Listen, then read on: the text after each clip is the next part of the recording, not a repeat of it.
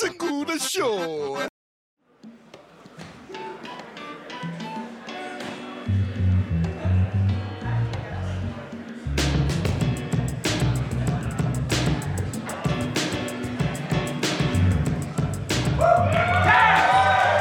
Yes! Ladies and gentlemen, Harmontown is now in session. How do you feel? If you're at home right now, pull your pants down. Please welcome to the stage, Dungeon Master, Game Master Extraordinaire, Spencer Crittenden! Yes!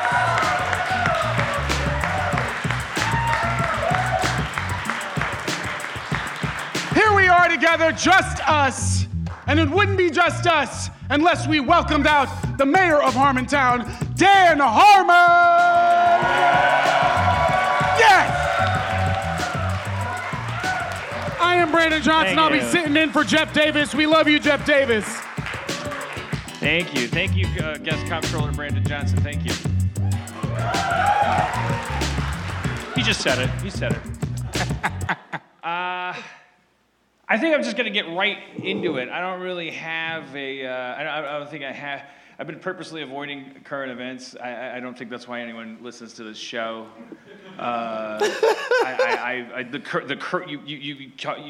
You tune in to hear about me. Forget about this Russia investigation. How's Dan taking it? Right. And so it's like the only news on that front is that Dan is experimenting with ignoring it. And Dan understands that is a full-on coward move. Like there's nothing that you can say to me, I don't think that would like make me go, now wait a minute, like about what I am right now. Like I am a fragile white, like closet libertarian. I think maybe I don't know whatever I was. But like I'm a coastal elite that like just wants his Obama back, or any mannequin dressed like Obama that wants to just carry on the fucking status quo. Drone strikes on Benghazi, whatever the fuck was the problem before, I don't care. Just get it back up and running.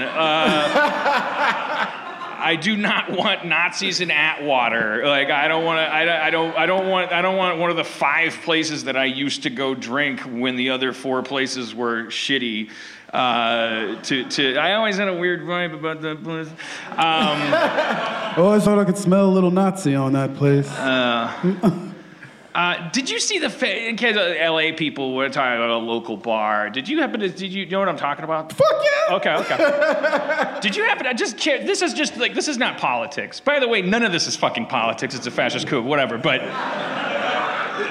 like an asteroid coming at the Earth isn't politics just because Republicans want to say it's not coming at the Earth. Like that doesn't make it politics. I don't give a fuck about the Republicans and Democrats. I'm like scared of asteroids. And there's an asteroid called fascism, and a lot of my friends that I talk to, they go like, I think it'll swing, and it always swings. And I go, I know it always swings. We're always addicted to it. We're addicted to the swing. We love the swing. We love the 4 years of this, and the 8 years of that, and the 8 years, and the 4 years, and the 4 years. The swing that we're on right now is a 30-year swing. It's a big old swing, and the front porch is called the end of a country. Like it takes 30 years to swing back. And it's going to swing back to some horrible form of probably militant socialism when it does swing back. We're fucked no matter what. Okay, so that's the end of my politics corner. What the fuck was I?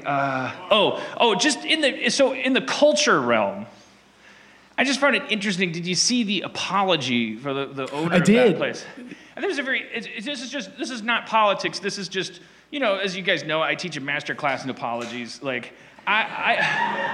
Apologies are, I missed it. They're very telling. The guy's apology was essentially, hey, I'm Jewish. My bouncers are gay and black, and they love these guys. And I didn't know they were Nazis because I didn't see no uniforms.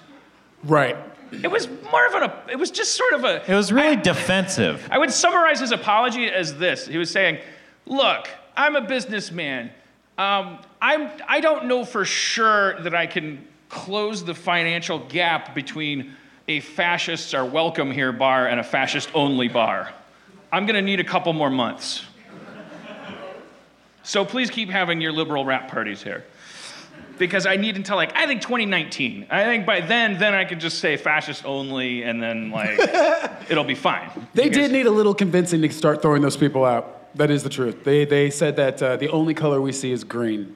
Yeah. Which is my favorite answer to any sort of racist question.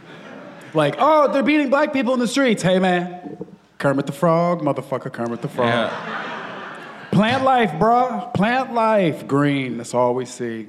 All right. So it's crazy that it's literally now right behind your house. Right. Well, you made fun of me 2 years ago when Kumail had his story that happened in Silver Lake, and I was like, this happened in Silver Lake, and you're like, Silver Lake? Way to rub my oppression in my face, Dan. It may as well be happening in our basements. I mean, it's not even like, oh shit, it's at Atwater. But it does sort of signify a little bit of a shift that it's now in places where you thought there were going to be hip white people sort of helping you out. Yeah. Or gay black bouncers, be fair. The bouncer is black and the other one is gay. He merged the two to have a super bouncer. So yeah, it does mean a little something when you hear it like, oh shit, it's going down in Los Feliz. Because you getting chased out of little doms and shit is when it's gonna get pretty critical. I gotta say, I do like the forced kind of survival behavior of some of these groups, where these groups are almost in a mocking or psyops way. They're like, hey, look, if we were racist, we wouldn't have this guy or this guy, because it actually does. I see a million flaws in the mirror when we're hating some of these guys is making it. Hopefully the positive side. It's like, oh. What do you hate and why? And the answer is nationalism. The answer is all these, ideology. Let's not be fooled by let's not be so fashionable that we're blinded by this shit. That's where trolling helps. It's like this bleach you scatter across things, and it's corrosive, but it kind of also gets some shit off the counter. It's let's talk about good versus bad. Let's not talk about fucking you can tell how liberal you are by how many black people are in your club. But you can though. It is a good indicator. And I'm doing pretty good. As long as Jeff keeps getting sick, man. This is the most liberal podcast in town. We want to invite you, but you ate too many lemon bars. All right, so I have a special story. That's enough of that. I know 30% of my fans are Nazis, and that's why there's empty seats here now. The show is failing. It's 30%. No, the 30% of the seats are empty. Yeah, not 30, right, guys? All right, Jesus. Well, you can't believe them. Those are full seats. They're biased. They're like, whoa! They start. Hey, empty seats. Are you not here? What? Well, weird. Where are you, Dad? So here's a story I have to sit down for. Shit! A sit down story, Dan? Oh shit! And a hard sit down. Okay, get your mic. Get it to the mouth. All right. Okay. All right. Papa Bear's gonna tell you a story. Okay. Here we go. Where is the... Okay. So the story starts on Thursday when I get a text message from Dad on my phone. And it's very nice. Thursday, 12:28 p.m. As your father, I wanted to text you to tell you how proud of you I am for your Emmy nomination for that pickle show you work so hard on.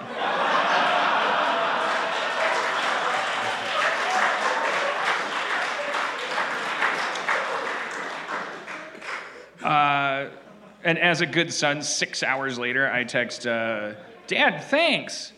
But here's something of even higher value. I got a Tesla. Because my dad, I'm like, I want to bond with my dad about it. He's a car guy. Because stuff that, it's oh my right. God, I'm bonding with my dad. I'm texting you right now while it drives itself. It was Jesus. true. Don't judge me. Also, the last thing that we ever read. And then, so this is where my dad starts to really blow my mind. Already, I was like, that was nice. Congratulations to me. Yeah. And he says, but what about the smudges on the touchscreen? Couldn't you afford the Edison? And I went, holy shit, my dad is making references to my television show, Great Minds with Dan Harmon, which is a really deep cut. Yeah. On top of an Edison joke, which you never hear. And then my dad goes, nothing like self-congratulatory callbacks. I'm like, whoa, my dad is like so hip.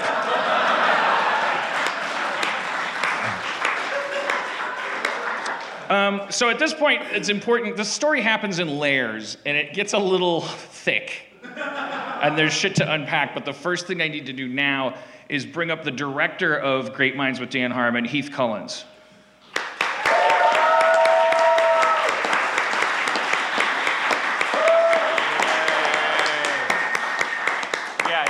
So before we start to unpack this, Heath, I guess the first question is, do you remember when and why I put your number in my phone as Dad?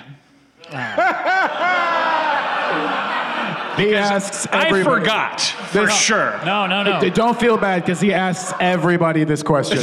How many people? I do, in fact, remember. I wish it were more tawdry than it actually is. So we, as Dan mentioned, worked on Great Minds together, and it was not the highest of budgeted shows, so we didn't have VFX for things necessarily, other than the really awesome stuff in the lab that I'm sure you all saw. But we couldn't burn in the image of Dad calling on his cell phone, so we had to have, to shoot it, we had to have an actual phone. Probably not this one, because you have a Tesla now, so you've got a newer phone probably as well. The Ron Funches episode, he plays Idi Amin. And his dad had to call. And the resolution to the conflict with Idi Amin, who, it turns into a hostage situation, but then, my dad calls on the phone, and Idi Amin enjoys talking to him about politics. And they kind of calm, I don't know, they calm each other down until Edie turns into dust. But so we had to we put your phone number in my phone as Dad, so that when you called me, it would say Dad, and then I forgot.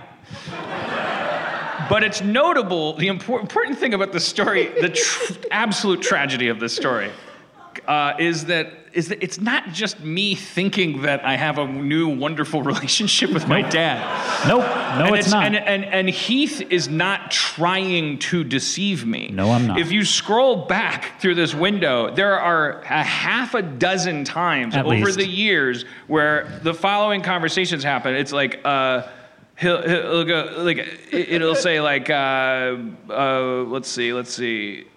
Thursday, May 10th, 12:42 p.m. He texts, "Congrats on that ginormous renewal." As recently as the 70 episode thing, I remembered, and I say, "Thanks, Dad." You're still in my phone as Dad, so I remember and I know. So he thinks I remember and I know. So the really sad part of this, the whole thing that happens that starts on Thursday, is that I'm thinking I have a new late life friendship with my dad, and Heath thinks that Dan Harmon's being really nice to him.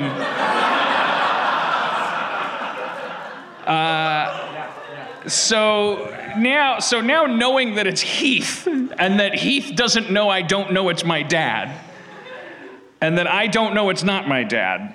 Let's start just over again, and you can read your part, and I'll read my part. Perfect. So, and then it continues until last night, at which point I realized when I think Cody pointed out, or no, you did. Oh God! And then at a certain point, I was like, "You have to come on the show, and we have to share this. This is the worst thing that's ever happened to two people." Yeah. Okay. So, you want to just start with As Your Father? As Your Father? Yeah. Thursday, 12:28 p.m. As your father, I wanted to text you to tell you how proud of you I am for your Emmy, spelled E-M-M-I-E. because I thought that would be more dad-like. For your Emmy nomination for that pickle show you worked so hard on. See, now I get it. You're talking like a dad. But you weren't trying to fool me. No, you were doing the same bit that we kept doing. Verisimilitude. I just forgot. I just drank that part of the Rolodex away.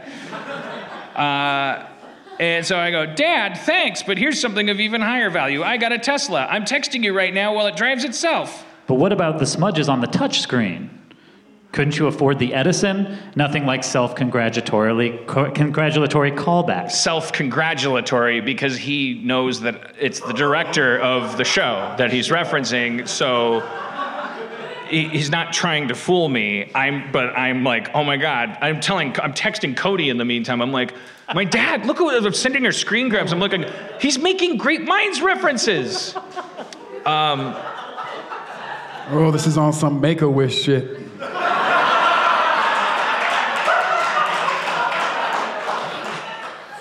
So I sent a video of the inside of my Tesla. It was a video of just going from the dashboard to the steering wheel because I wanted to show that it was driving itself, but it doesn't look like any. It looks the same as a normal car because you're just shooting from here. You can't tell that it's driving itself.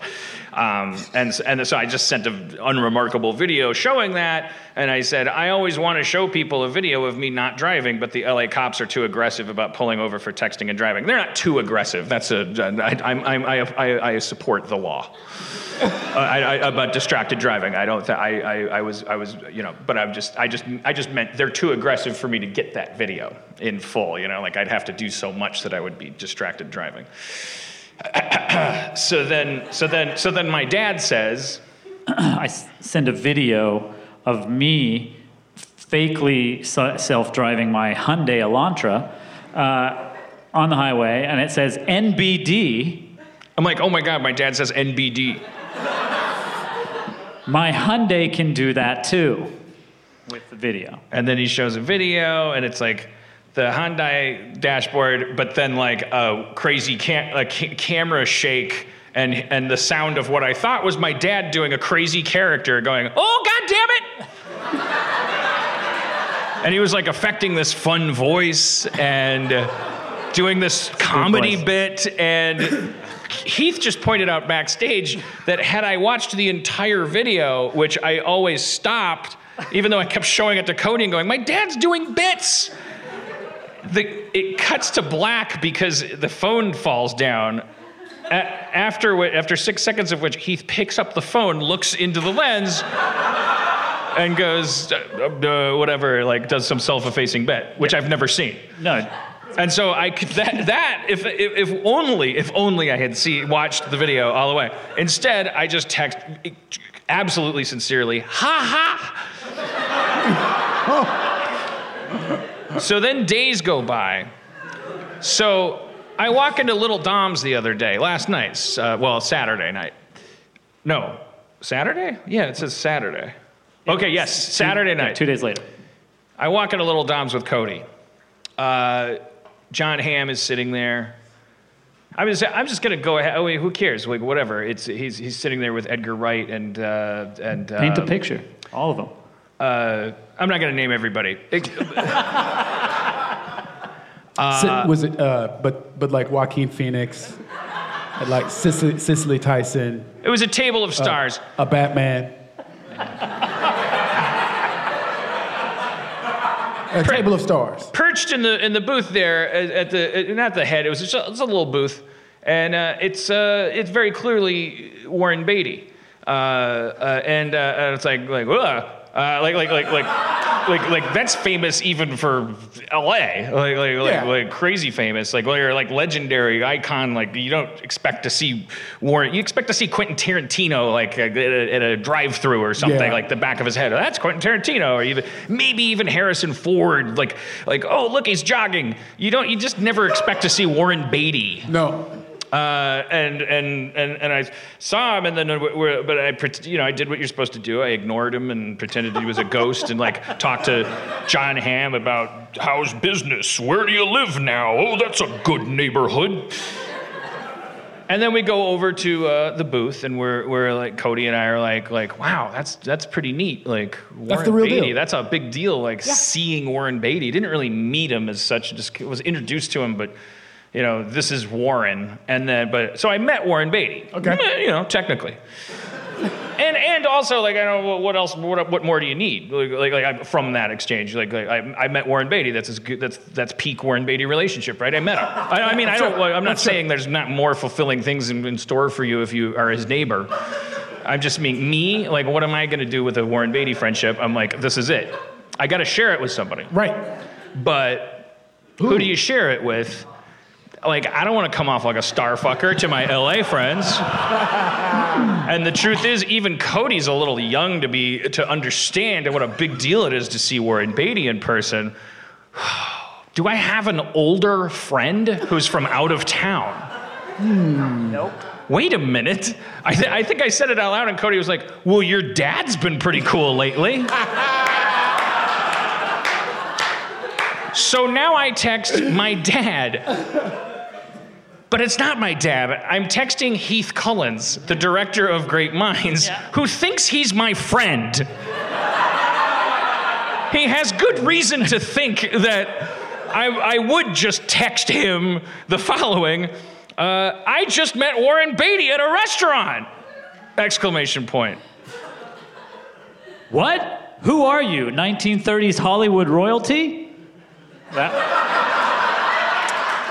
If I wasn't playing a dad, I promise I would have come up with something better than that, but I was trying to stay in the voice. Parentheses, in my mind, he's 120 years old. Then I said, was it at Chick-fil-A? I heard he loves waffle fries. And then meanwhile, I'm trying to take a picture, like I'm trying to do a selfie thing because he's in a booth behind us. I didn't want to be like I just thought maybe, you never know, if the camera's on top, maybe if I do one of these, maybe you'll see like the top of Warren Beatty's head like over me and Cody. But it ends up just being a nice selfie of me and Cody. And that's fine too. And I send it to my dad and I say, this would have been my attempt at a Periscope shot at him, but there's no way, so it's just us having met Warren Beatty. I'll tell you what, man, he looks way older than you.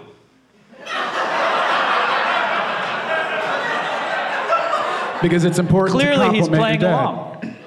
And this is where I feel bad, but I'm trying to flatter my dad. I'm like, he looks like a mummy that went to a barber and said, make my hair look like Warren Beatty. Maybe that's why you don't get to meet people.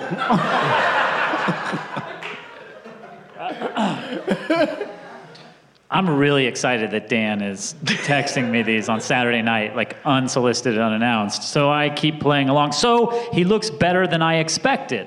But you see, you're not playing my dad at this point, right? You're just being Heath. Yeah. You think I know you're Heath. Yes. Yeah, okay, all right. But I didn't want to like fuck up the, I didn't want to fuck up the bit. I thought, well, you were still enjoying that. Okay, so But that you knew it was me. Okay, yeah, okay. I'm not going to not yes and you. So you think I know that it's you, and yes. and you think that even though I know it's you, I'm like I'm still treating you like my dad. I thought you, yeah. Okay. We're entertained by it in some way. And so you say... And Cody being there also made me feel that way. Right. Please don't fight, guys. So then you say, no, it's your... So I say, so he looks better than I expected, is what I ask. And I say, here's the important takeaway. You are like 3 times sexier than Warren Beatty. This is Don't look at me. This is how cool a son I would be. By the way, look how low my bar is for a dad before I open the fucking floodgates. And I'm like your pal. Like I'm giving you like inside Hollywood shit. I'm calling you sexier than Warren Beatty. Like all you gotta do is like congratulate me on an Emmy nomination, and I will be your son every 8 hours via text message. So I say, you're 3 times sexier than Warren Beatty. I say, boy, you two look like you have that post-Beatty glow, though. Are you both pregnant now? He's old but virile. This is where it gets really sad to me. This is right. It takes a turn. Oh, Because this meanwhile, is Cody and where I are it gets talking. sad? Because Cody and I are talking the whole time, and the conversation isn't about Warren Beatty. It's about my dad. I'm like, how come? So then I text, Cody says you and Mom should come out to California, and we could go to Death Valley with Cody's dad. You'd probably like it in the desert. I want to let you all know that you are falling for the same shit. What do you mean? What are they falling for? They're going like, ugh, this No, hurts. there was a like, oh, daddy, oh. we all got wrapped up in this shit. It's beautiful, but it's sad. But it is beautiful. It's sad. And it's sad. I mean, the beauty is only just go. It's a sad balloon. Maybe it's inflated by beauty. Like we blow it up with beauty, but it's a balloon made of sadness. Yeah, we like to call it the old piss-stained clown. All right, so I invite you and Mom out to California, and you say, I'm not sure we can handle the heat. It is a dry heat, though. So now at this point, I'm thinking, am I correct in assuming that maybe you're starting to go, oh shit, does he think? I'm like, I want to put on it the faux dadness of it enough that you're like, right. haha, fuck you, right. whatever. Dry heat, oh, he's really going over the top with this dad character. But also, at this point, and Emma, my wife, can attest to this, I'm like, oh, he's really like playing, we're like riffing, and I didn't want to ruin it, but I was also just like, what do I say now? And here's the sad part this is much sadder, but the sad part from my side is like, I don't want Dan to think now I'm not funny, like that I can't keep it going. Like a dad would think. Yeah. You would want to be cool to your kid. Or also like a son would think for his, it was. That's right. There's a whole. I'm telling you, it was dynamic. It's dynamic. There's a lot of emptiness here. I'm just swooning. I go, it's so dry. I'm a bigger pussy about heat than you, and I was fine. It's incredibly quiet and free, and you can do whatever you want. Just a thought. Cody's dad loves the desert, and so Cody kind of grew up going out there with him. It was like her Dells. That's a reference to the Wisconsin Dells, where my family would go when I was a kid.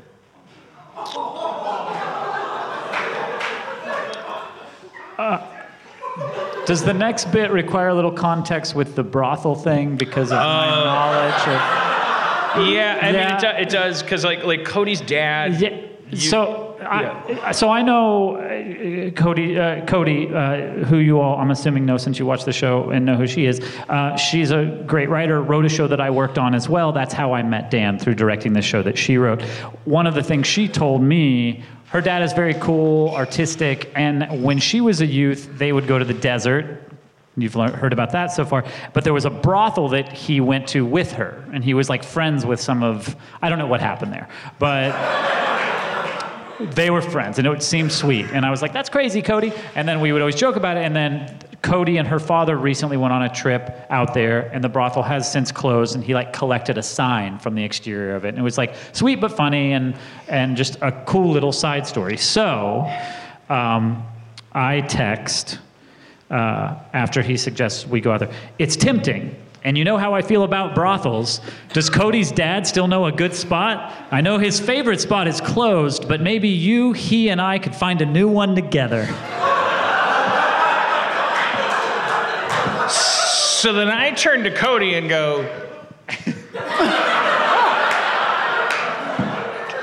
did you tell my dad about the brothels? And Cody goes, I don't know, I tell everybody. So on we go. And so I go, we could start one. I'm gonna pitch it to Warren. Oh, I bet he has some great thoughts on that. He'll class up the joint for sure. And then, hey, Dan, I'm really enjoying our father-son repartee. I just want to make sure you remember this is actually Heath.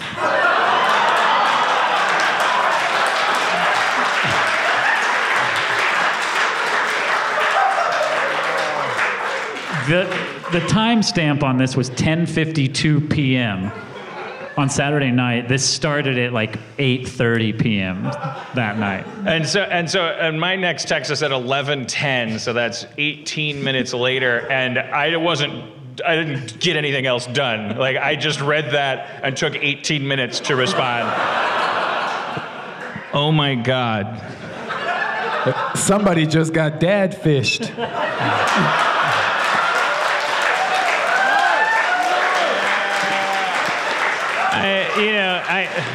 I wish there was a way to cheer with a rotten tomato. Like, you don't like my Steve Harvey line of jokes? They come with a briefcase and a peacock. You deserve cheer boos for that.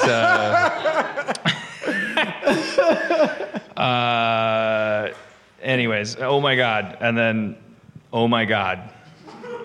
And then I just finished explaining this to Cody, so that's what the 18 minutes is. This is, wow. This is really so sad.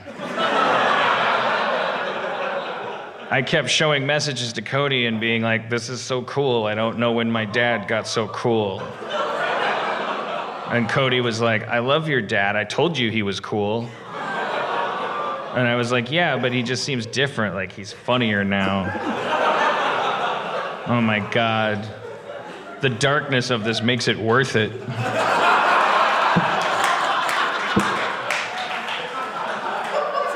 I had 12 hours of the nicest, closest, most human relationship I've ever had with my dad. So Cody says you have to come on Harmontown so we can explain this whole story and read these texts and walk through it. You do understand that I really thought you were my dad the entire time, from all the way back to you congratulating me on the Emmy nom. I thought my dad was revealing he watched Great Minds. That's about it.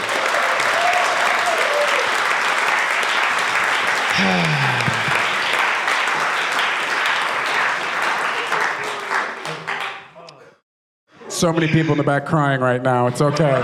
It's okay. What did you learn about this moment of love? That it was fake? I mean, yeah. Is there a takeaway from that? There is. How fucking good. Okay, so here's there is, because it's clear. It's like, oh my God, are we all? Well, forget we. I use my I statements. I am literally one sentence texted away from like reaching out emotionally to my loved ones. Like lowering my guard, of being, it makes you wonder how many sentences are we away from just like the floodgates opening with people that we don't necessarily have a 45-year backstory with, but maybe what if the postman said, or what if the postman said, I'm a post lady? What if your mail person, what sentence lies between you and a friendship with your post deliverer, your aunts, your uncles, your neighbors, your intimate others? Like, how many of us are in relationships where maybe you're in a funk for 6 months, and like what could one of you say that would like break the spell? It's like, and it doesn't even have to be, it's a text. Yeah. What's great is excuse me for this, but you were super brave. Once somebody reached out to you, you became a whole different motherfucker. You got super brave. You started sharing. You did all these things. Brave? Is it brave to fawn and be like, brave. Hey? It's brave to reach out to somebody who might smack your hand and remind you of why you don't. I don't think my dad. To be clear, I don't think my dad would. In case this. You gonna take this bravery. But I don't think. I mean, I think. That's why you don't meet nobody. With my family, to be clear, and I think this is an important point to make. Like, Do you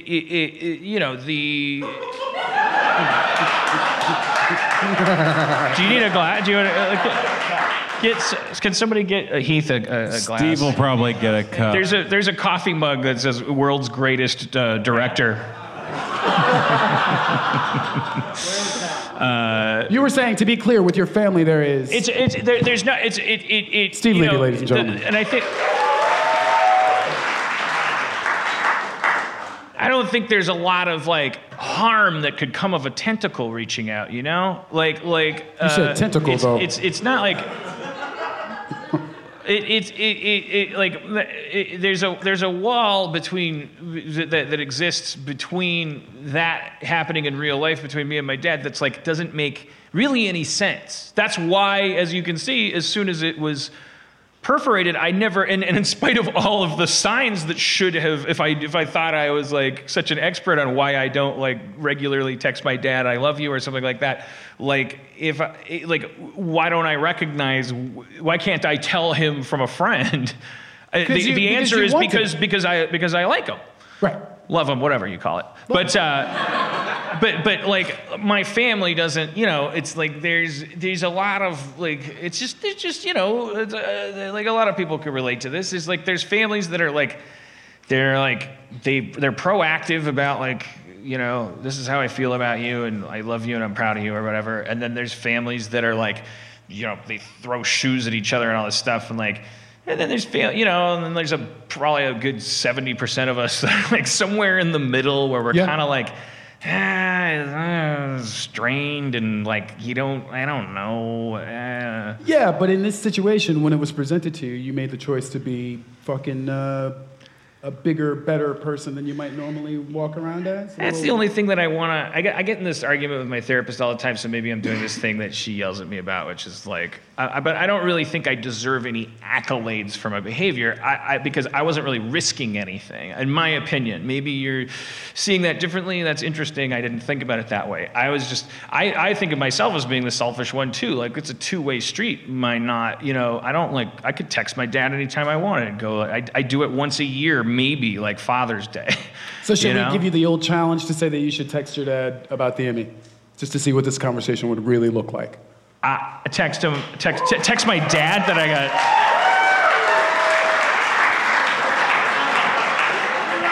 I think he'd be more impressed with the Tesla, you know? Like, okay, either one. Either one. And we also witnessed somebody fucking being super generous. Oh, you want me to do it now? Is what, yeah. You're doing it right now?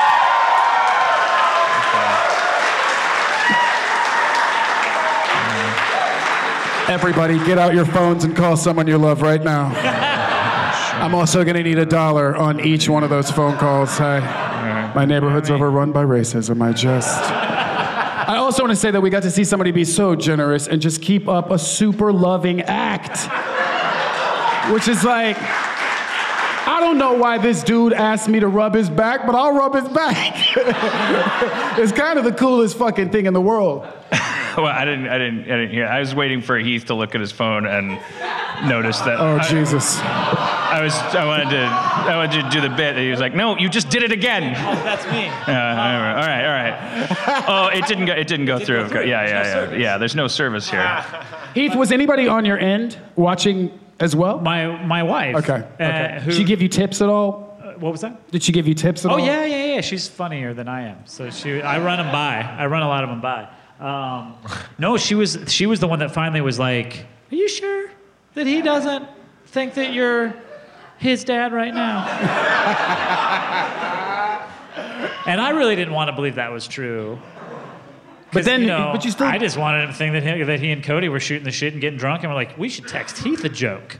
That'd be fun. It's like I'm only doing this to yes and the suggestion. I think it's kind of a douchey thing to text your dad that you got nominated for an Emmy. I find that to be not like. Here's the thing. Last week you said I'm happy.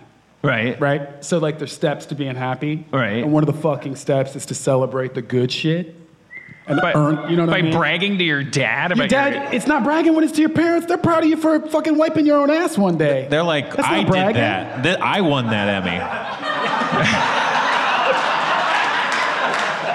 Like I made that. I mean, I want to say that's not how my family works. But I believe it. Like, sure. But then you'd say, well, this is the problem: is you thinking that. I'm not going to judge you. You can do whatever you want to do. Really? I mean, don't you think it would be better to say like, "How's your boat?" Go get that like to shit. ask him something like. Go get that thing you wanted. I don't want nothing. I don't want you nothing. do.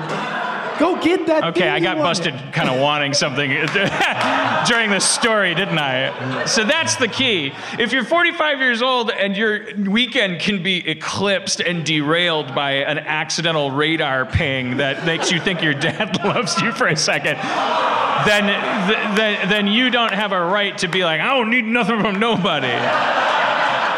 You should reach out to your dad, and since you're clearly still in childhood with that relationship, you may as well say, I made a poo-poo in the Emmy potty. Okay.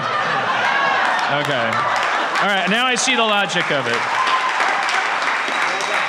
Okay. My show got nominated for an Emmy, exclamation point. I mean, Well it's, done. by the way,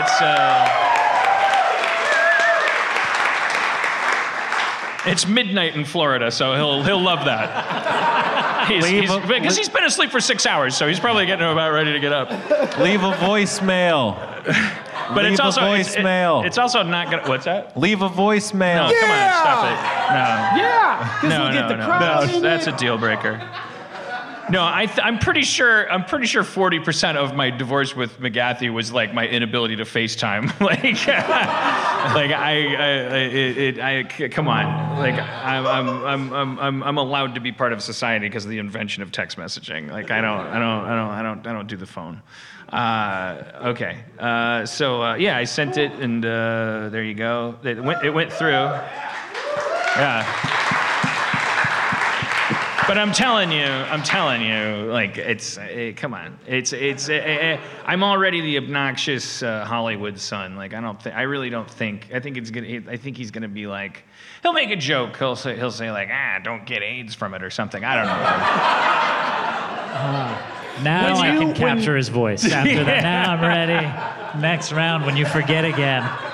Really got his voice now. It's AIDS jokes. That's where. That's the rock I needed to overturn. When you make jokes around your family, do they still laugh or do they roll their eyes and laugh? I don't know if I get my family, my family, my mom and dad, like if they're laughing, like we'll laugh together at something. Like if something funny happens, like I'm not like making anybody laugh. Do you point it out though first, or is that in the gene? Point out what? Like whatever happened. If somebody fell in front of you guys, who's gonna fire first?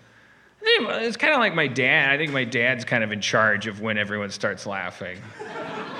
Cause like he's not, if he's not on board, everything's gonna just like sink anyway, Like you could do all the jokes you wanted, but and then like it's funny. It's more fun if my dad's like the ringleader. Yeah. Do you feel like that dude sort of has to bring you on stage a little bit because it's his house? My dad was super funny too. That's why I asked. I was like, you have the first clown you see is your dad. Really, he takes these big risks in front of you, and you're like, all right, let's see. Yeah. And there's this thing about puberty where you're like, I hope I'm as witty as that individual. Yeah. I want to smack him. With my father, it was fake cursing from Johnny Dangerously. So I'd be at the table and I'd be like, you farting iceberg, or I'd give him this finger, and he'd be like, you okay. Okay, Brandon, very funny.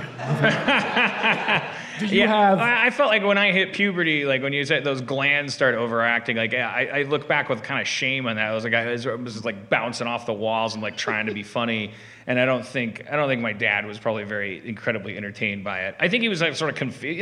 It was like bemused. Like he'd be like, "What the?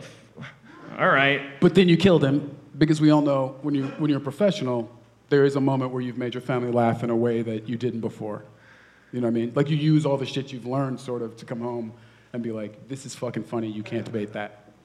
So do you remember the moment when you said something funny to your father and you were like, I got you, old motherfucker? No. Okay. I used to, when I was a real little kid, I would do like little shows, and I would because I just liked the, everyone would, you'd force people to gather around, and I would do like magic tricks and like Carson bits that I didn't understand, and it was like, yeah, I wanted the attention and I wanted to be funny, but it was like I didn't understand what humor was. You know, my dad was the funny one. My dad was the one that made everybody laugh. Like he would, my dad would read "'Twas the Night Before Christmas," and then he'd do like commentary on it. Like he'd be like, and then I put his finger on his nose and shot up the chimney. I don't know how he got up the goddamn chimney. He's so fat, you know. It sounded like he'd just make comments. I'm making him sound a little lamer than he is, but it would be like little comments, like, and then I remember being like at a certain age, like that puberty age. Like I remember like I want to do it. I want to do it. Like after my dad just killed, and it was like we could have moved on to have hot cocoa and fucking been a happy family. But I was like, now me, and like 11, you know, like a fucking adult basically, and like as big as a golden retriever, like hard to hit with a whip, you know, and then like everybody, and I was like kind of made everybody like now me, and I like went through it and made my own comments like, whoa boy, how do you get his fat butt up the chimney? And I remember distinctly my dad being like, "What? He's just my bits." Like I remember him calling it out and being like, "You're just doing that. I already did that bit." Like he didn't call it a bit, but he was like, "That I just did that." Yeah, it was I kind of associated comedy with like a thing that I wished I could do. I never really saw myself as other people would be laughing. Like when I went to school, like then after a certain point, then people are like, "You're so funny," and I'd be like, "Oh shit, fuck." Classroom or cafeteria? Playground? What was your stage? Well, starting with just like two nerds in the back of the room because I was a nerd, so I wasn't gonna make anybody laugh. Like I was like just right in the back corner in the English class, like mutter under my breath and be like, "Oh, this is stupid." Yeah. And then like the kid next to me who was also a nerd and crammed back there, I'd be like, "That was funny," and then that kid started a comedy sports team at my high school, and then I got into like drama and improv and forensics and all that stuff, and got a little more training in like, just honestly, just hit the back wall with your voice and just keep talking even if you don't have anything to say, and these kind of exercises, and then we would do stuff, and then the school would come, and then strangers like in the school were like, "Oh, you're funny. You should be on Saturday Night Live," and I'd be like, "You didn't know what you're talking about. You're dumb." But it is true that you this do feels fight like power to me, so I'll take it. Yeah. That's the story of becoming funny. My dad never was like, "This guy's hilarious." Yeah. And I think that might be important, right? Like it's the same with your dad. You're kind of like he was like a heckler almost, like or like a unbeatable like. You know, it is, I think, so your dad's side of the family is funny, I take it? Funnier than my mom's side, right? At the risk of offending a bunch of very unfunny people.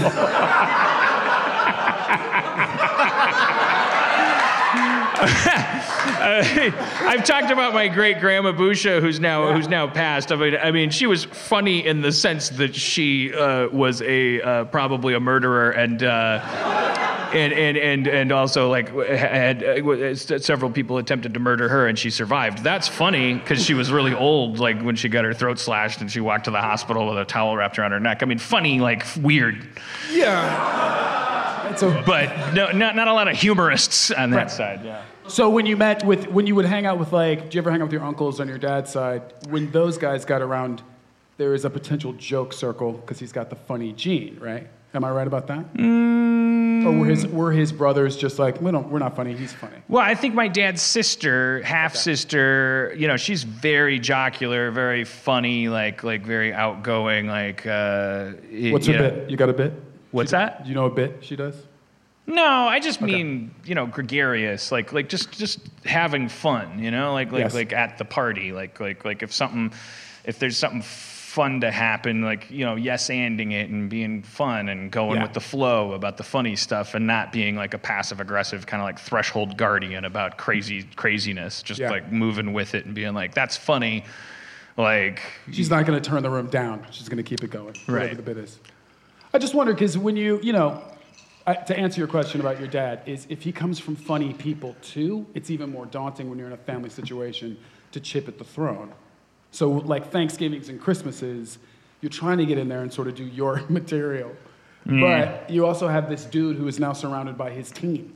Was that anything, No, I think Okay. with my dad, at the risk of talking out of school or whatever, like, because I don't really know that much about the family tree as it goes back beyond that, but I get the impression that my dad and his siblings, like, they all have one thing in common. Like, some of them are crazier than others, some of them are like more fun than others or whatever, but all of them are kind of like, I think there was a lot of trauma and anxiety, and I think they all dealt with it by like really chesting up and like being like either incredibly cynical or incredibly like gregarious, and in any case like not going gentle into that good night and just being like more kind of like, is that all you got, God? Like, fuck it.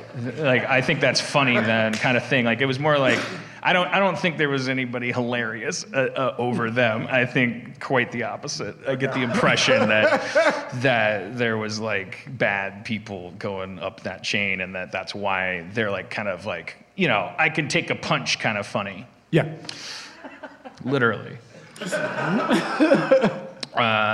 What about you, Heath? What about me, Dan? Heath, who are you in your family? Where do you fall in terms of funny? When did you become filled with toffee? When did?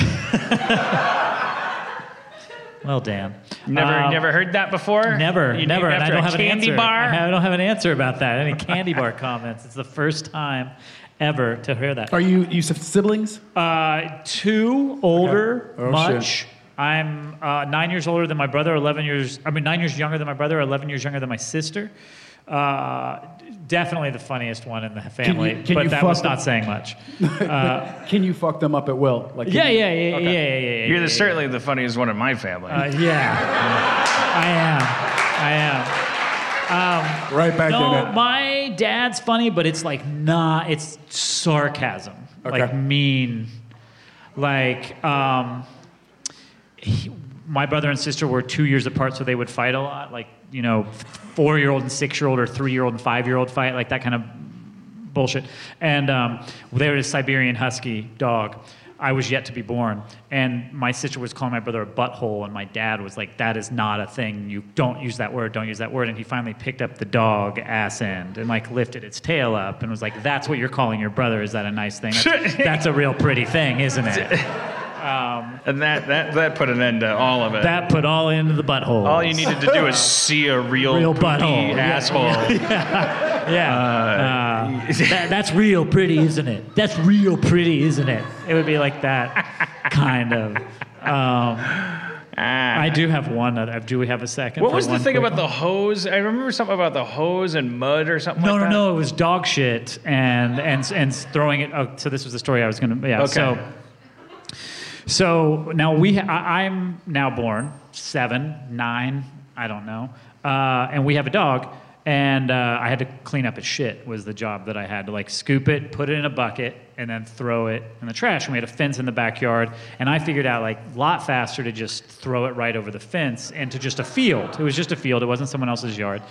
So my dad's over in one part of the yard, gardening, and I'm scooping the shit, and I'm just chucking it, like hard white, hard, like, oh, that's white and chalky, gonna fly. Oh, dark, like fine. And then I get to one that's fresh and not solid and doesn't have the density to clear the fence, and so it just like across the fence, and I froze, and my dad's like on his knees, like with a trowel, and I see him freeze.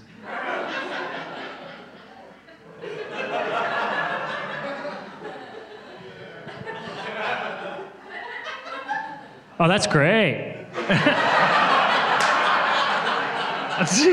That's great. That's a work of art. I don't know why. I'm so glad you didn't do it the way I told you to do it. That is a god. Honey, get a marker. We got a Picasso, and just like fucking berated my 8-year-old self with this just blistering. Like, it would have hurt less if it were an actual pull a switch kind of thing. It was an emotional switch. You guys have any real early memories of straight up eating cat shit out of a cat litter box? I swear to God, I remember, I have this vaguest memory of being like under the stairs playing in what I thought was like another sandbox with like a brown car. Yep.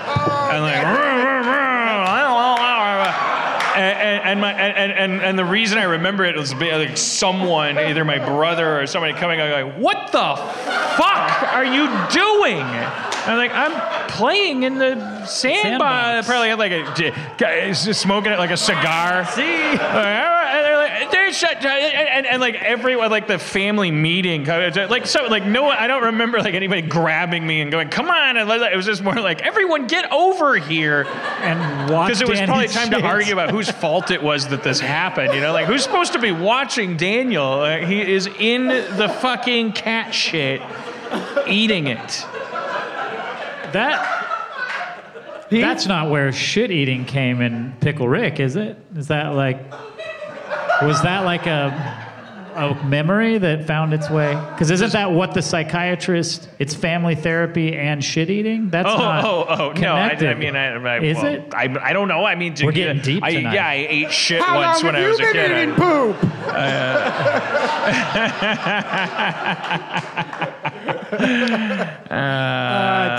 Did you have a cat?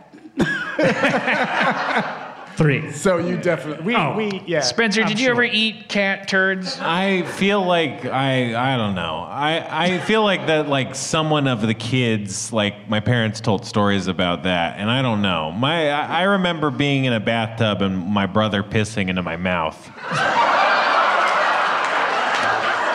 Not really consensually, but Please join Yeah. us on this very special family episode of Harmontown. Jesus. Jesus. Was it like? Was it? And tell us slowly. Were you going stop, don't, or was he like? Was he so young that he was like, open I your was mouth going and- stop don't because I was taking a bath and I did not want the bathtub to be urinated in. I wasn't even thinking that it might go into my mouth. I just already saw that trouble was a brewing. But yeah, no, he pissed in my mouth, and I remember, and I can't not remember, but my parents told me because it's the funniest thing to them, and yeah, it's probably funny. But like, I was like, ah, it's warm and it's sour and it's real bitter. Just live commentating the experience. Like I stopped screaming to commentate. I demand a boycott. That happened. Hashtag peeing in my mouth is over party. Was there any sort of payback? No, I was a good person. I didn't pee in things that would cause problems for people. It was great. I cut the tail off of one of my, like a rubber whale toy that my brother, turned out to have a lot of affection for. I remember that. But I think it's because, and I think I was just a kid. I was so young that I was just like playing with scissors and I didn't understand permanence or anything. Right. I just like cut this rubber thing and Yeah. but I remember my brother like revealing how valuable that rubber whale was. And I remember thinking like, fuck you. A rubber whale, that's like your thing. Like this is your thing. Spider-Man's Yeah. your thing, motherfucker. I know because I cut his head off. But it had to be hard to have a little brother. Like, I'm sure it can't be. It's not easy. But like siblings don't have to fight and stuff. Like Cody's sister, she's got 2 kids and like, I've been listening to these books about optimism and happiness and how like because my therapist told me, okay, so you're happy now. Maybe are you going to drink yourself to death or are you going to be you're going to have a good life? And part of it is like and I think this is endemic to our society, which is kind of a nice thing about us, but like that we think happiness is like, well, there's got to be, we're cynical about it, which is not to say that everyone should be happy, but it's like we have an attitude about happiness where we're like, if something seems happy, then it's more real to get to the unhappiness underneath it. Like we just sort of, it's sort of built into us to think that tragedy is reality, because it makes sense, life ends in death, and then comedy is fake, happiness is fake.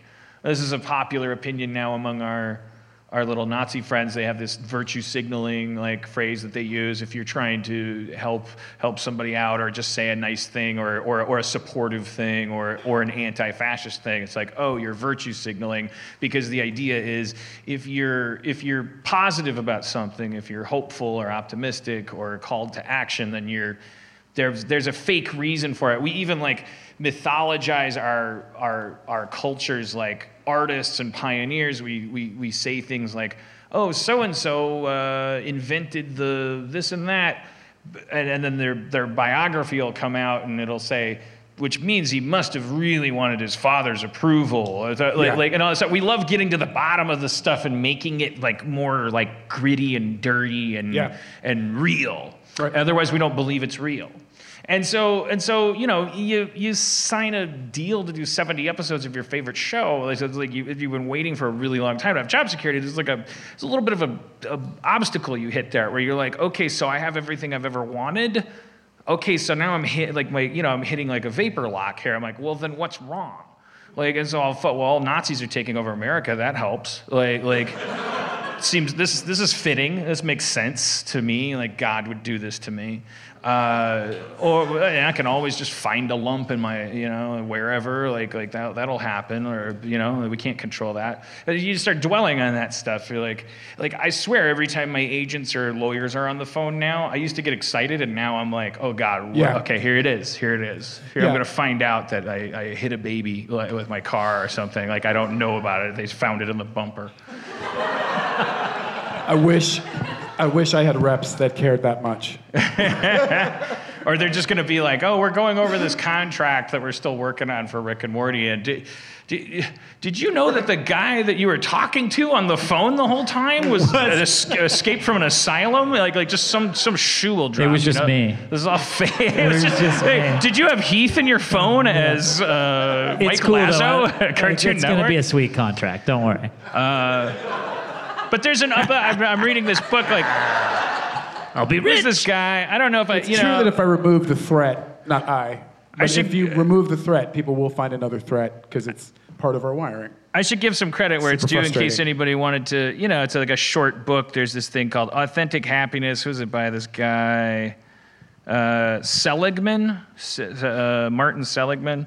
He's like a guy that was like, it's like there was a turning point in the psychology industry where I think it was this guy Seligman, I think, or maybe it was some other guy, but who cares? There was some guy that was like sort of like famous for standing up at a big seminar for all of the shrinks in the world. Like they would always have their big organizations, and this guy got up one year and said, look, we've gotten really good at diagnosing mental illness. We've gotten really good at we're doing great business. Like the world is crazier than ever. Yeah. Doesn't that mean we're fucking up? Have we all bought into the myth that happiness is impossible? Like, are we also fucking miserable? And I was like, are we not supposed to be making people happy? We have cured nothing. We're not doing anything. Yeah. Like if we were real, if being sad was a broken arm, we would be the worst medical industry in the entire history of culture. And people are like, "Boo, you suck!" And he's like, "See, that just proves my point." No, I'm kidding. I don't think anything that interesting ever happens in a psychology seminar. But he made waves, and I'm sure by waves I mean like a bunch of people tenting their fingers and pursing their lips and like scribbling marks down, hoping that he'll get insecure. But then that sparked this kind of wave of psychotherapy that was like, what if our goal was happiness? What if we just experimented with that? And I think that's where cognitive behavioral therapy comes in and stuff. Like, is this working for you? If not, changing all that crap. It's interesting. It already like took some weight off my shoulders when there's like the idea of like happiness is it's a privilege. It's like a good thing that you have it, but like if you have more of it than your immediate surroundings, it's not necessarily because something unfair is happening. You're lucky, but you're not necessarily. It's not necessarily because you're rich, for instance, because it's just all this science that goes into it, who's happier, rich people or poor people? And it's like, nah, they even out. Right. Then there's like these weird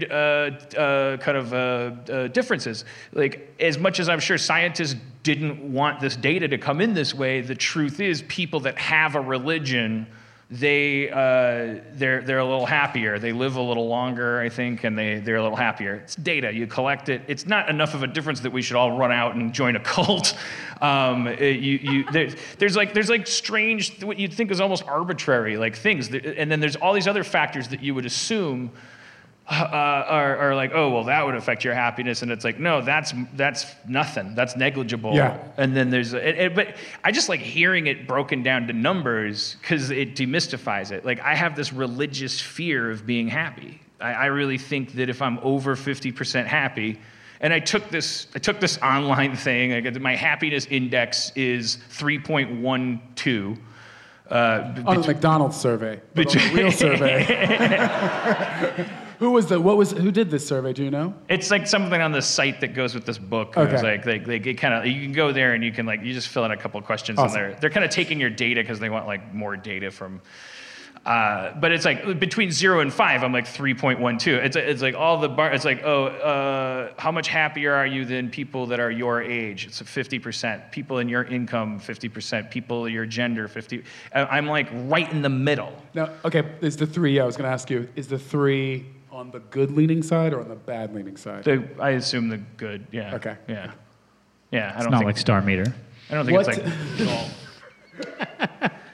Yeah, but it's like, it is fascinating because we're trying to figure out how much of it we should actually have in order to keep going. So I think people study their happiness and depression because they really want to relate. How much can I accomplish? Oh, and here's a really interesting thing about happiness. Like, everybody that you ask, like, do you want to be happy? Obviously, the answer is yes. Only what idiot would say no. But everybody that you ask, if I were to give you a magic wand that you could point at your head and make yourself happy, would you?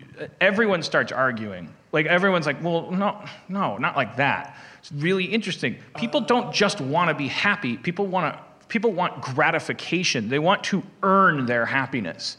They want to feel accomplishment, which is where he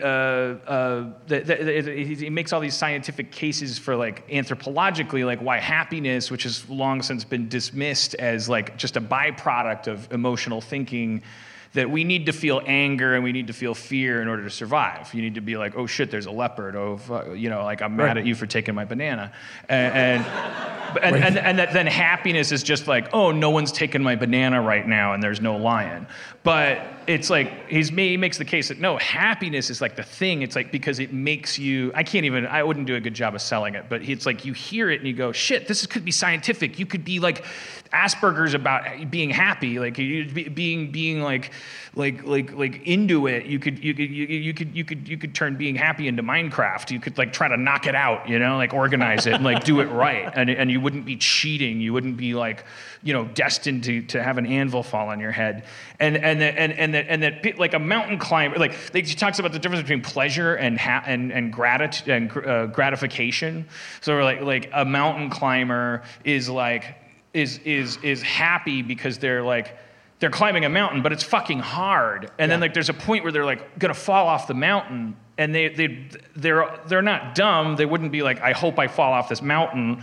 They're like, I hope I don't, and I wish I was there already. I wish this rope was working better or whatever. Like they can have regrets about their situation and wish that it would, and hope that it like goes better. But that's different from being like, I wish I'd never climbed this mountain. I mean, they knew that climbing a mountain is a bunch of fucking hard work, and they chose to but they were pursuing this like happiness high that they knew would only come if they did all this shit that was hard. And there's a big difference between for instance, playing Minecraft, which isn't hard, it's like a comfort thing for me, or like eating a Twinkie, or just there's nothing wrong with like pleasuring yourself, but pleasure is just like we feel like it's fake. We don't feel gratified by it. Your mountain analogy is the same sort of to money, where people work really, really hard to get a ton of money and then get a ton of things, big houses and a lot of grounds, and they're still not happy because it's the difference, right, between gratification and actually being satisfied. Yeah, there's all this. It's an interesting read. I mean, I got the book on tape and I only listened to it. It was like a couple hours, and at the end I was like, "That's it? Fuck this book." But it's like No. the first half I thought was really interesting and throw a lot of science at you. It might if it helps demystify. I think I think smart people get in a funk about happiness, and then we are suspicious of it. There is this thing that we take it for granted, the way we take for granted that rich kids don't have a hard time growing up with money. So we just sort of assume that if your parents had money and you have money, you know how to keep it, you know how to make it, you know how to earn it, you know the value of it. But it is not true. Right. There should be sort of a course. And there's no question that people who, if you want to be unhappy and you want to hit all the points that make people scientifically less happy, one of the top things is live in an autocratic third world country that where like you have no freedom and like there's less nutrition and there's less wealth and there's less and there's more those people are made unhappy by that environment. So it's like poverty does make you unhappy because you're being deprived of fucking shit that an ape would have in the wild. I mean, you're being deprived of like really like minimum levels of like comfort and emotional comfort. Like, do I belong in this family of apes? Like, are these people cool with me? If you're sleeping on a sidewalk, you're like more bummed out. So I thought there was that documentary. It's like, yeah, it tops out like the way the guy says it is like, if you could afford this book, you're past the threshold where money affects your happiness. Yes. Like it only works to like $70,000 a year or something. Anyways, go fuck yourself, everybody.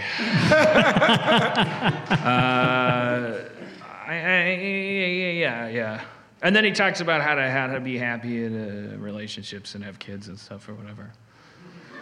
Like I guess your kids, you're supposed to like just let them do shit and like not yell at them and stuff. Like.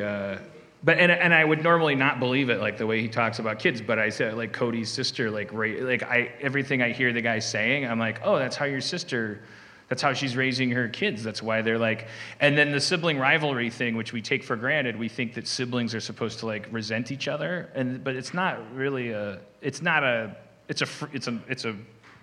pervasive thing, but it's not a natural thing. It's not necessary. What is it? What? Oh man. You don't have to like be mad at your brothers and sisters just because they're older or younger than you. Like it's not a thing that just happens like because you're babies. Well, why does it happen? It happens because There's not enough milk. Like I hate to throw 90% of American families under the bus, but it happens because of a trickle down of like a culture of like the parents expect it to happen. Like be nice to your sister. Like it's just that everything is like it's not based on they're setting norms that it's normal for them to fight like that, and so they're taking create those share cues. and I don't know. It just has everything to do with like the just nuances of like are you projecting onto your kids like they're gonna pick up from you? Right. Like I'm like a hockey team and my sister's like a different hockey team. Like you put it onto them on accident because you learned it that way. I always felt like it's because we're close. We're all in the same car. We're all in the same house. We're gonna fight. It's just how it gets Yeah, done. I would have thought so too. I mean, and it's not like unhappiness is a myth. It's not like it doesn't fall out of trees and stuff. But it is comforting to feel like, oh yeah, but happiness is like kind of. It's easier for some people than others, and then like some people have to work for it a little bit more. Yeah. But it's like a thing that you could just decide to be, kind of. Like that sounds very naive and privileged. That's the shame. But I will say that it's not. Because there's this thing that says like, you can decide when you want to be happy, and people scoff at that because they're like, well, what if you're in a jail cell? What if you're whatever? What if you're an oppressed person? But the truth of the matter is, so much great art and life and joy comes out of slums, to be honest. So it's obvious that happiness doesn't know geography. It doesn't know any sort of social class. Because if we can't get access to museums, somebody's going to spray paint something. If we can't get access to instruments, somebody's going to figure out a way to put two turntables together. People always figure out a way to bring joy, regardless of where or how bad it truly is. Especially the streets. Hit it. Mine are always,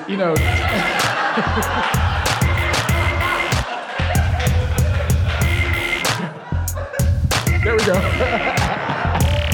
Yeah, yeah, yeah, yeah, yo, yeah, yo, yeah, yeah, yeah, yeah, yeah, yeah, yeah, yeah. Flying high, flying low. I fucked your mama like a bowl of Jello. Fucked her in her.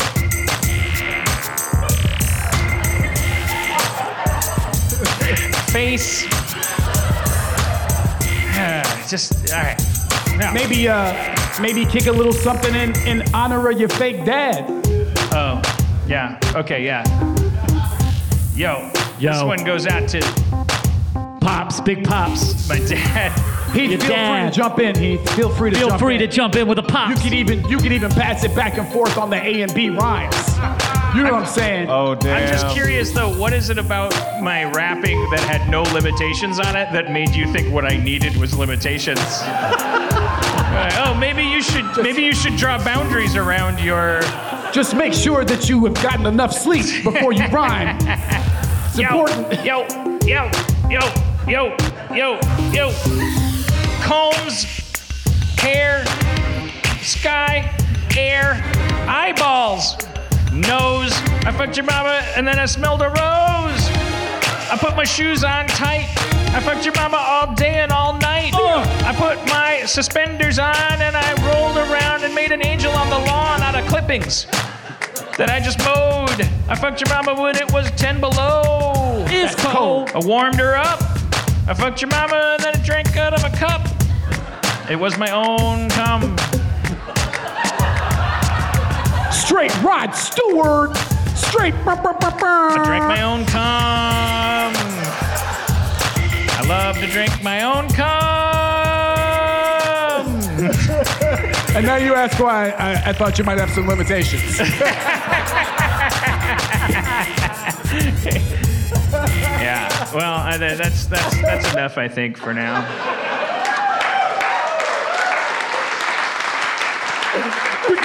Yeah. Oh, Affinity Designer came out for the iPad. Just very excited about it. What's that like? I said the ongoing drama, the Schraub drama.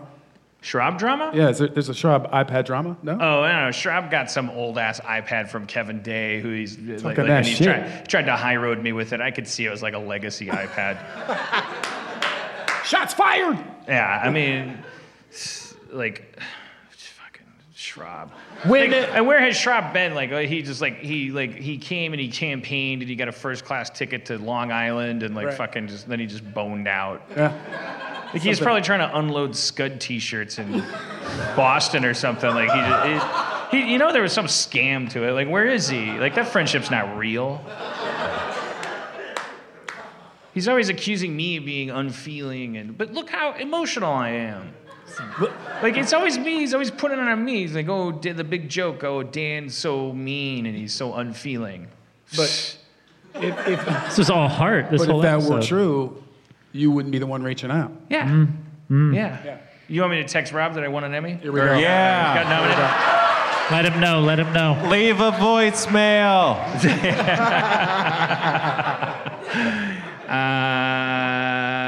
Well, let's bring Steve Levy up. Steve Levy. Steve Levy, ladies and gentlemen. Steve Levy. Hey, Steve, what's up with the 20 empty seats? Should we stop doing the show No, we should keep doing the show. as the audience dwindles? I think, yeah. For this show, yeah, it seems like our numbers Well, this should we week. target like a year though? Because there's subscriptions, like because we have to. If we're gonna stop doing the show, we have to decide like a year in advance. Yeah, that's on you, I think, right? Yeah. Like let's. I don't like to be dramatic about stuff, but I can't afford to like I don't have the option of just being like following my bliss with the show. Mm-hmm. So we have to decide like now-ish if we want to like let's spend this year wrapping things up because Okay. then the subscriptions like 6 months from now we can go okay no more Hit it. 6 month subscriptions. All right. Well, I'll get one more week, and then I'll make an official. Like Jeff should be here for Jeff the should be here. decision. Yeah, I think so. Not that I'm gonna let I'm not gonna take a vote. I'm the one that has to be here every fucking week. Everybody else is like, oh.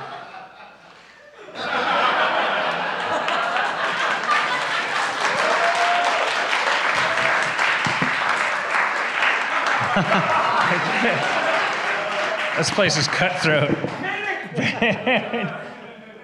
I actually need that, no joke. It's not funny, Dad. What do you think, Spencer, in terms of the D&D business? What do you think? Whatever you guys want, man. You always say that. Let's do it. Yeah. What about you? What do you want? I want to play D&D. Aw. Aw. Let's do it for the people at home. The people at home.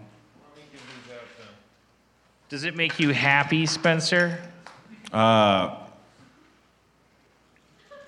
don't know if that makes me happy. It certainly makes me feel wanted. Looks like we That's need a to get... big part of the biological necessity of happiness or whatever, the drive for it, because it has to do with like, if you're, it's happiness is like this like Velcro that holds a tribe together, because like, and they immediately, the first thing they did is they were like, oh, is it just cute people? Are people that are attractive just happy because everyone likes them and it has nothing to do with happiness? Like, is there just another factor? And they had to eliminate all that stuff in some very uncomfortable experiments, I'm sure. Excuse me, sir, would you like to answer some questions about your life? Why? Well, you seem very happy. Okay, why am I in a room full of half handsome people?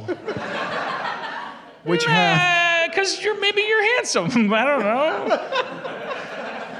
know. Why am I sitting on the other side of the room with a lot of ugly people who are also happy? And why are the beautiful people frowning at us? Happiness. You know about those carrier pigeons? I've been listening to this podcast. Go on. Not so easy, is it? I've been listening to this podcast, Business Wars. You guys know about the Business Wars? All the time, baby. Oh, yes. There's some good wars between those businesses. There's Netflix and Blockbuster and Adidas and Nike. Shout and, out to Marvel and DC. Some really fun companies. And right now they're doing Hearst versus Pulitzer in the news business back in the day. You're talking about all-time corporate rivalries, like 30 for 30, but corporate. Right. Mm-hmm. Yeah. Okay. It's a really fun podcast. Anyway, today they're talking about carrier pigeons. Which is Because what the Rothschilds... so there was this Versus the gun? versus Versus the cell phone. So Hearst invested heavily in pigeons that would actually carry messages throughout New York City. They would go 90 miles per hour and would know exactly where to go. And there was this big trial that they were trying to get the scoop on before Pulitzer. Where did you come from before this, man? What? I just found it fascinating. What were you doing backstage that made you... Catching up some work, listening to some podcasts. I don't know. Right, It's crazy. You know, the Rothschilds. Pigeons. The Rothschilds also used carrier pigeons. You don't give a shit about what I'm... Okay. Rothschild, I'm trying to help you. I'm trying to talk about 1930s New York railroad barons. You think I wanted to do this? I'm just trying to put a smile on your face. Yes. So to co-sign what you are saying, the Rothschilds also use carrier pigeons. You were... But they're extinct. How did this They happen? went into extinct out of in the business. 1910s. I don't know. You know what crazy. else about optimism and happiness? Oh. Martin Luther King, his branding, optimism, use your I statements. Like I heard that TED Talk or the person that talks about the effectiveness of leaders and stuff. Martin Luther King, why was his branding so effective? He wasn't the first guy to notice things were bad and all that stuff. He used his I statements and he said, I believe, I have a dream. His speech wasn't called "I have a plan," or I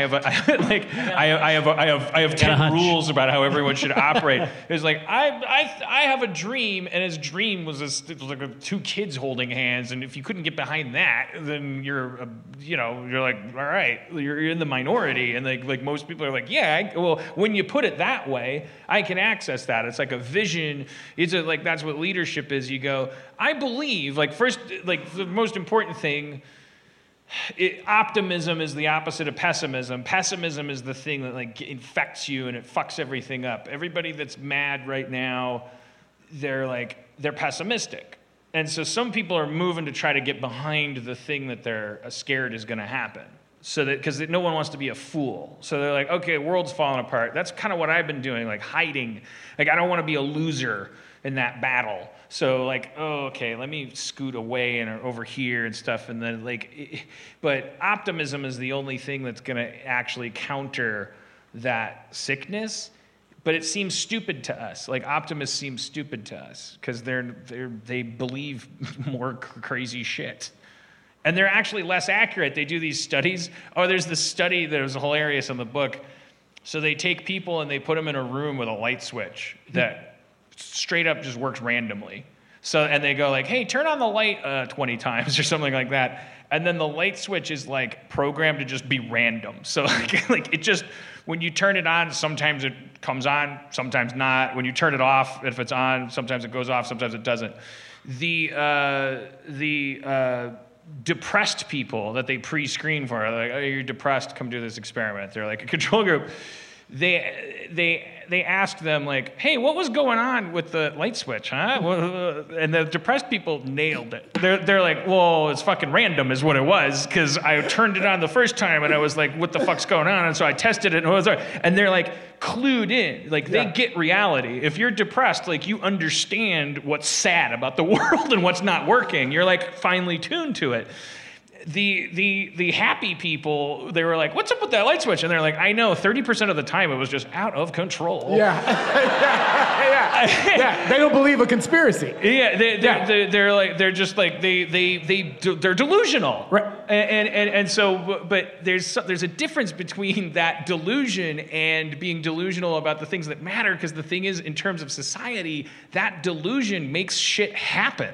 Right, and happy people go, that shit happens, and depressed people go, that shit's happening to me. Right, and if everyone is depressed and everyone is noticing how the light switch doesn't work, when the light switch is a real light switch, that's incredibly helpful. Thank you. You're Vin Diesel in Pitch Black. Thank you. You can see things that I can't see. Thank you for saving me from the monsters, but this isn't a real light switch. When you're talking about fucking democracy, or you're talking about mankind deserving a chance against giraffes or asteroids, you actually need that fucking Bill Pullman to get out there and be hey, everybody, let's fight together, the aliens. There's no reason to do that. If there's anybody that's sad out there, they're this is bullshit. I'm flying away from the aliens because we're all gonna die. That person's correct, but not gonna win. All right, whatever.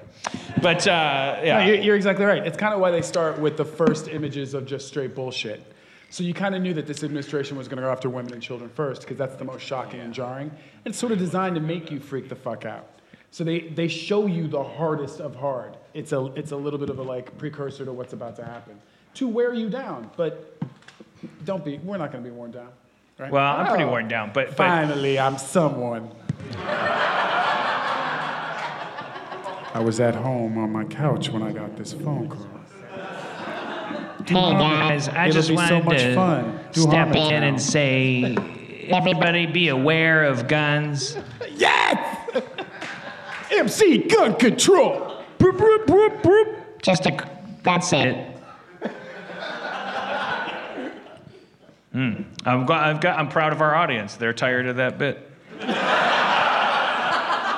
That was a test. You guys passed.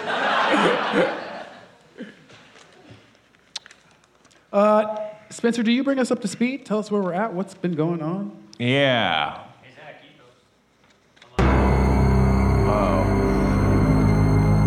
Last time on Harmon Time. our heroes had just put out the fire, and I think then they started another fire. I'm not sure about that. That might not have happened. But they were certainly putting their foot back in it and ended up escaping from the town, but farmers were in hot pursuit. After making it out of the perimeter of the town, they weighed up their options and decided they were outnumbering the farmers and decided to attack. Untrained, the farmers took several blows and were instantly overwhelmed, but they fought valiantly. And then Diarrhea Jr. threw a bunch of vampire dust in the air and everyone started choking. That's what's happening now. All right. Anyone got any questions? I hope so. I have no idea what's happening. That's probably, yeah. You're playing Schraub's character, Gary You're a big Gary plant Shambling. man. You're like a swamp thing. There it is. Great, got it. In the cut. All right. I wasn't listening to a lot of that. Let's deconstruct why. I used the D&D opening to like gather my thoughts about how the show went. I may have That's called the problem. for it. It's like my first chance in 2 hours to like go. I may have called Right. for it Should we too keep soon. doing the show or not? Like I'm thinking about a million things. I called That for makes it a little sense. too early. My apologies. It was an awkward handoff, and Spencer picked it up. No, He it's not ran your with fault. it. No, it's Then that I- space of time that's like it's like a snowdrift I have to pee on. It's like Oh, of course. Of course. No, I get it. For 90 minutes, I'm like, it's up to me to let's keep the show going. Like you guys can tell how responsibly I take this job, and then I hand it off to Spencer, and then I just decompress into that space, and Spencer's talking about what happened, and I'm just going like, all right, well, so get home tonight. Like I'll let the dogs out. And like my life's going okay, isn't it? Text your dad. Do I enjoy myself here? Or this? Or like why? What's with the empty Yeah, seats? no, it's your get ready space. Yeah. Like what else can I rhyme with mouth other than south? Okay, so maybe I heard like maybe we started some fires. Well, I like that. That actually made me feel a lot better because that makes just perfect sense. Yeah. It's not like about me being bad at this. Oh God, no. Oh, no, not at all. As a matter of fact, let's get one more No, minute. no. That's the worst. I mean, I appreciate the thought, but no, Of course. that's the last thing I want right now. I want to play games with my friends. Hell yeah. Let's Yeah. get into it. So we Right. were, So you're outside of the town. You ran away. You were okay. So the town was fighting a fire, and you were like, well, we still got to find Patchins. So then you went in and were like, where's Patchins? And they're like, well, there's a fire. And then you put out the fire, and then you were asking for Patchins, and they were like, weren't you guys the guys that started the fire? And you were like, I think the winds are turning. And then you hightailed it out of there, but then you were being chased, and you were running because you thought you were being chased by an angry mob, but the farther you got, the more it turned out to be just 3 people, and then you're like, well, fuck this. Yeah. And then you felt bad because you just you slashed one of them in the gut or something. Oh. You really started taking them to task, and then it was just kind of sad because it's like, well, they were just trying to do their jobs. Oh. And that's when DJ threw the vampire dust Right. in everyone's face. And that didn't do it. That just made everyone cough. Yeah, it was just like dust, but you might have diseases now, but If anything, it's like an ingredient for maybe an invisibility potion. yeah, realistically, you did get rid Skyrim. of a magical reagent, yeah, All right. but that's fine. So the farmers are all coughing, and one of them's like on the floor bleeding half to death. Rawr! A bear appears. is Brandon playing both Bernie Mac and No, Carl? And, I guess if you Chad? want, you could play both. What was Jeff's? What's his I don't name? want to mess up Jeff's. Chad the thing. Oh Fire, no, like- mess it up. It'll be great. Great, Chad here to play. You like fire, Awesome. so So I immediately stand up as Chad, look around, and set my hula hoop on fire. you do it. You like it. Okay. to start. Yeah. We gotta find Patchins. Spencer's what? What? Ask me a question. This is the game. What? Yeah, I mean, what? How do we find Patchins? How do you find Patchins? Okay. He's rolling to see just how many months he wants to go by. You use your intelligence to determine that the best way to find Patchins is to ask if anyone's seen a strange, mysterious child nearby. Recently. Is he really a child? Well, he's like a young. I mean, you'd call him maybe 16 or something, but like by these people's standards, yeah, he's like a kid. Oh wow! I always imagined him as like a 30-something, beard, sleepy kind of guy. For me, at most, he was like 19. Wow. But yeah. Sorry, I just what? immediately went to dog, having never Patchins? been here before. I could see how that connection could be made. Yeah, Patchins. Yeah, so his Patches is a man. Yeah. Okay. Well, a boy. Well, so boy. can I? Not yet a woman. It's not. I'm sorry. I didn't get clarity on you said I slashed one of the stomachs of one of these 3 people that was chasing us. There's still some 2 of them like. Yeah, but they're coughing. That was like the last thing that happened. So I grab one of them. And I go, listen to me, or face the wrath of God. All right. You do that. He seems stricken with fear. Have you seen a strange child? He goes, yeah, I think someone was wandering off just tonight. I think it was right before the fire started. Where? Actually, after the fire started. Sorry. Where? He went towards... Sorry.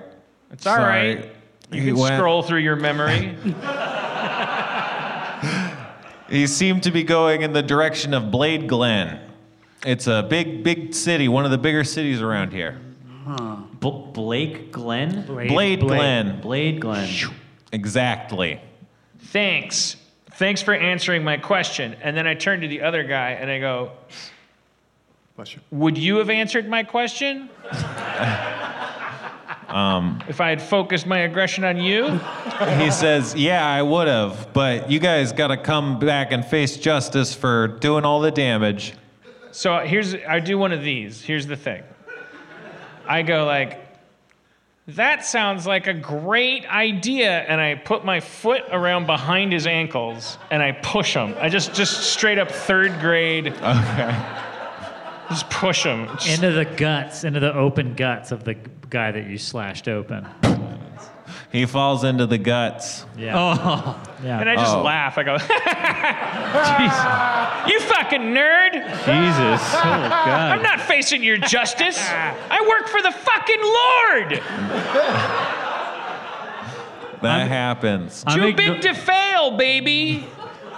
I'm ignoring Carlos's bullying and focusing on Chad's amazing hula hoop skills with the fire. Fire hoop? It's just incredible. It's blowing my mind. I am juggling rotisserie chickens and hula hooping on fire. It's at the delicious. Same time. The fire is terrifying me as a Swamp Thing. Yes. It'll dry you horrified out. by it. Yeah. I suggest that we move to another town. Blade Can I To do Blade that? Glen. Blade To Blade Glen. Glen, yes. So I lead the pack. We head out. I am now doing those things, those fire lamps, like this. To guide our path. Yeah, to guide a path. Yes. Who knew Chad Keeping was a safe fire distance. dancer? Oh, and I tell the 2 guys, I go, if you guys tell anybody in town that we went to Blade Glen, your sister will explode. They look at each other and then look at you and then look at each other. Do they have a sister? You have sisters, right? Both of you do. No, we don't. That's right, you don't. Not anymore. Because they exploded in the womb. And that's on you. Pay it forward. Does anyone, do either of you have a loved one whose name starts with D? I'm hearing a D. No D. A G, I think I'm hearing. That's the middle name, the G. A loved one is departed. One of you has a departed loved one. No G. No one has a departed loved one. Gregory? Is it Gregory? No. It doesn't work if you... Sorry, I was getting into it. Can you really? It's a cold reading. I just realized you need a bigger audience. Sorry. It's two people. It's a you're really high so chance talented. that no one I will don't have a sister. Fucked up. All right. All right. Well, here's the thing. Let's do it the old-fashioned way. You talk about where we went, and we're gonna come back and beat you up. You've seen I'm a bully. Yeah. You saw me laugh at you after I tripped you. Mm-hmm. Like, I wouldn't. If I were you, I wouldn't give me a chance to be mean. Yeah, that makes sense. Yeah, I love it. Okay. Let's try a little bonus here. If you don't tell anybody for the next year, you're gonna get a chocolate bar. Whoa. Boom. I love chocolate. Not. I'm gonna cut. What's your name, sir? Tron. What? Tron, was your mother 16 when she had you? No. Oh, sorry, we're laughing at you, but. What's your name, Tron's friend? What's your name? Ron. Okay, Tron and Ron. Oh. Jesus Christ, this town. Tron and Ron, I'm remembering, I'm committing it to memory. Oh Lord of the Silver Light, if Tron and Ron keep their fucking mouths shut for a year, give them all the chocolate bars. That's a lock. Why don't you do that prayer for us? I want all the chocolate bars. You guys are so lucky. So long, Tron. Bye, Ron. Bye. Are you gonna tell people? No. Okay. I feel like I believe them. Do you guys? Good work. We sense motive on them. Like. All right. What's your? Might be insider sense motive.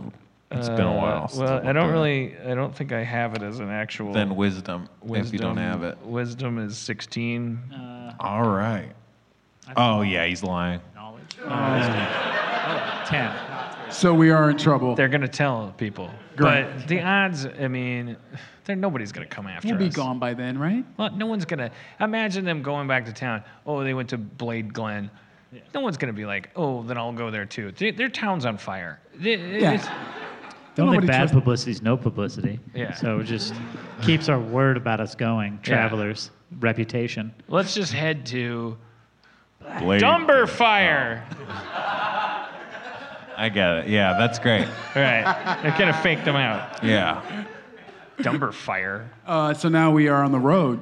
Oh yeah. Oh wait, no. Before you get on the road, it's I guess it's suspicious almost. What is... You get a crow like from Game of Thrones. What? Like a carrier pigeon? Yeah. Oh boy. It just flies up to us? I thought these Yeah. were extinct. Can we keep it as a pet? You don't have a cage. I think you're supposed to keep them in circulation so that they are of use to people. Yeah. That's how they went extinct. Okay, well then I take Maybe we're supposed to keep one so that we can use it then, or no? Well, I guess no, that doesn't make any sense.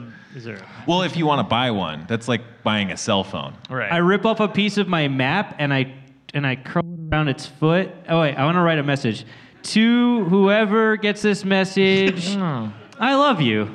Exclamation point from diarrhea. Okay. And then I tie it around the the crow's foot, and I go, bye, crow, and send him back off into the world. All right. Well, do you get the message from the crow? Yeah, it seems like a waste. You took it, right? You took the message. What? Yeah. You took the message. It wasn't like offering you the opportunity to send a letter. Yeah. Also, now what if we read the message it's from, and it's like we intercepted a message from Al Qaeda, and you just sent them like right back. You like Geraldo'd it, like I feel like I've got a connection with nature as this beast. All right, well, I call it back. Well, he got the message. Didn't you? I heard you all right, say. Yeah, I pulled the message off before I sent it, of course. But that's not the important thing to me. I know. So I give the message to Chad. Here's the message. It says, I love you. Oh. It's from... No, that's the message he put on the... Yes. It's the other message. It says... It's from an old NPC that you guys remember. His name is Brother Absalom. Hope this note finds you well. I'm not in a position to reassign you, but as of now, you're being reassigned. Head to the mining town of Fonchus, just south of Blade Glen. There's a dispute between the Miners Bureau and the church's district prelate. Call it a hunch, but from what I've been hearing from your work, you're just the man to blast through this logjam and help Fonchus get back to mining and help the church get back to purifying. When you can, seek a meeting with Zelly in Fonchus. She's in vacation there and will be able to brief you. Burn bright, take flight. Brother Okay, Absalom. but that's written down. Right? So That's- we it's- can reread that? So we It's can just entirely reread that written. anytime we want. Right? Oh, How big is this bird that it has a scroll like that attached to It's it? a crow. 10-foot wingspan. It's a crow. They're It's a very magic. small writing. I'm not going to read from a crow, man. I'm going to take a pigeon word. All right, well, nobody lose that until we get a pen and paper and can write some of it down. I'll hold on to it. I Okay. put it in my pack. Great. It is already written down. It's a message. I know, but I think it's best for us to have a little redundancy. I'd Sure, like no, to- no, I agree. Yeah, we'd that's smart. photocopy it if we could. That could be something. So it sounds like Like we are on We our got way. to choose a path. Do we go to that mining town first, or do we go to Blade Glen to find Patchins? what would we come across first? The direction we're headed. It's just out. It's on the way. That's on the way. that was Oh, part yeah. of the letter. Yeah, it's just south of. Okay. And we're south of that. We're very south of. I'm assuming. We should go to this mining town and see if we can get some gold. What feels like Gold. I think. Well, a lot. I heard Is there's there a another gold rush? There's another reason to go to the mining town that's not to mine. People It's- need us? It's there's a Church? civil war happening or there's something. a church involved? There's always a church involved. There was Let's a- go to this mining town and steal the gold from the church. All right. Can We are the Can I church. reread the part about the what's happening in the mining town? Yeah, there's a dispute between the Miners Bureau and the church's district prelate. So remember, you came into the first town you came in because there was like some shit going down at the local church. So it's kind of like the church is in a dispute with Right. the Miners Bureau. So it's Miners v. Church. Mm-hmm. That's where we're headed. Man, Yeah. do you guys remember how crazy that was back in? That was a year ago. I don't. When we No, came it across, wasn't. Oh, It was very recently. It was. well, It's been like a feels couple like days. a year ago. ID10T Fest, do you remember? It's Yeah. good times. It was Anyway, a year to the sadly mistaken gods that believe their lives are more important than ours, and who actually just fill time between our adventures Yeah. as they control the planets. I'm right there with you, bro. They would probably look upon us as pieces on a chessboard or characters in some poem, and yet I'm sure their life is riddled with fucking confusion and inconsistency and Of course. alcoholism. But that's why we belong to the Church of the Silver Flame. So we don't have to think about that stuff as much. We have lives of consistency and virtue, and we can tell the good guys from the bad guys. Like, we're not mistaking each other for our Well- fathers, and At least we're working at it. yeah, we're trying. Yeah. Off to the mining town. For their gold! It's And to help with the dispute. When we get there, I mean, am I moving too fast? I mean, what happens? No, When we- no. Okay. Yeah, Spencer tells us. Yes. So we start. I thought you were gonna do Jeff's bit. Oh. When we get there, let me do all the talking. Is that what you're gonna say? No. Oh, okay. Is that his bit? Yeah. That's when he had his gotta listen vocal to cord this show. surgery, the amount of times that was said per week dropped worldwide 20%. What were you going to say, though? When we get there, what okay, so... when Oh, we- you just wanted to know. Yeah. Oh, man, getting here is going to be a real hassle. It's several days' journey, and it might cause monster fights. It doesn't. What? You could tell that in one roll? I can for that day, yeah. So should we leave it that we're on the road currently on the way? You are, and then you see a mysterious sight. A bunch of cultists doing jumping jacks. What? I love jumping jacks. Come on. We practice this in the town. Cultists, What does that mean? not churchists. I take out my fire sword What? Whoa. and I kill the leader. What the? What the Jesus? Cliffhanger! All right, that's. We'll see you next week. Hit those Ladies and beats, gentlemen, bro. this has been Harmontown. Thank you so much for showing up, for tuning in. Thank you to Chris Boroff, Zach McKeever in the booth. Church, we love you so much. We miss you, Jeff Davis. Our guest tonight, Heath. Last name? Cullen. Heath Cullen. No S, no Heath Cullens. With an S. Oh, with an S tonight. Heath Cullens, ladies and gentlemen. Spencer Crittenton. Steve Levy. Dan Harmon. Good night.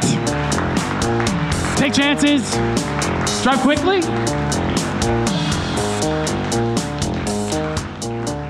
It's a good show.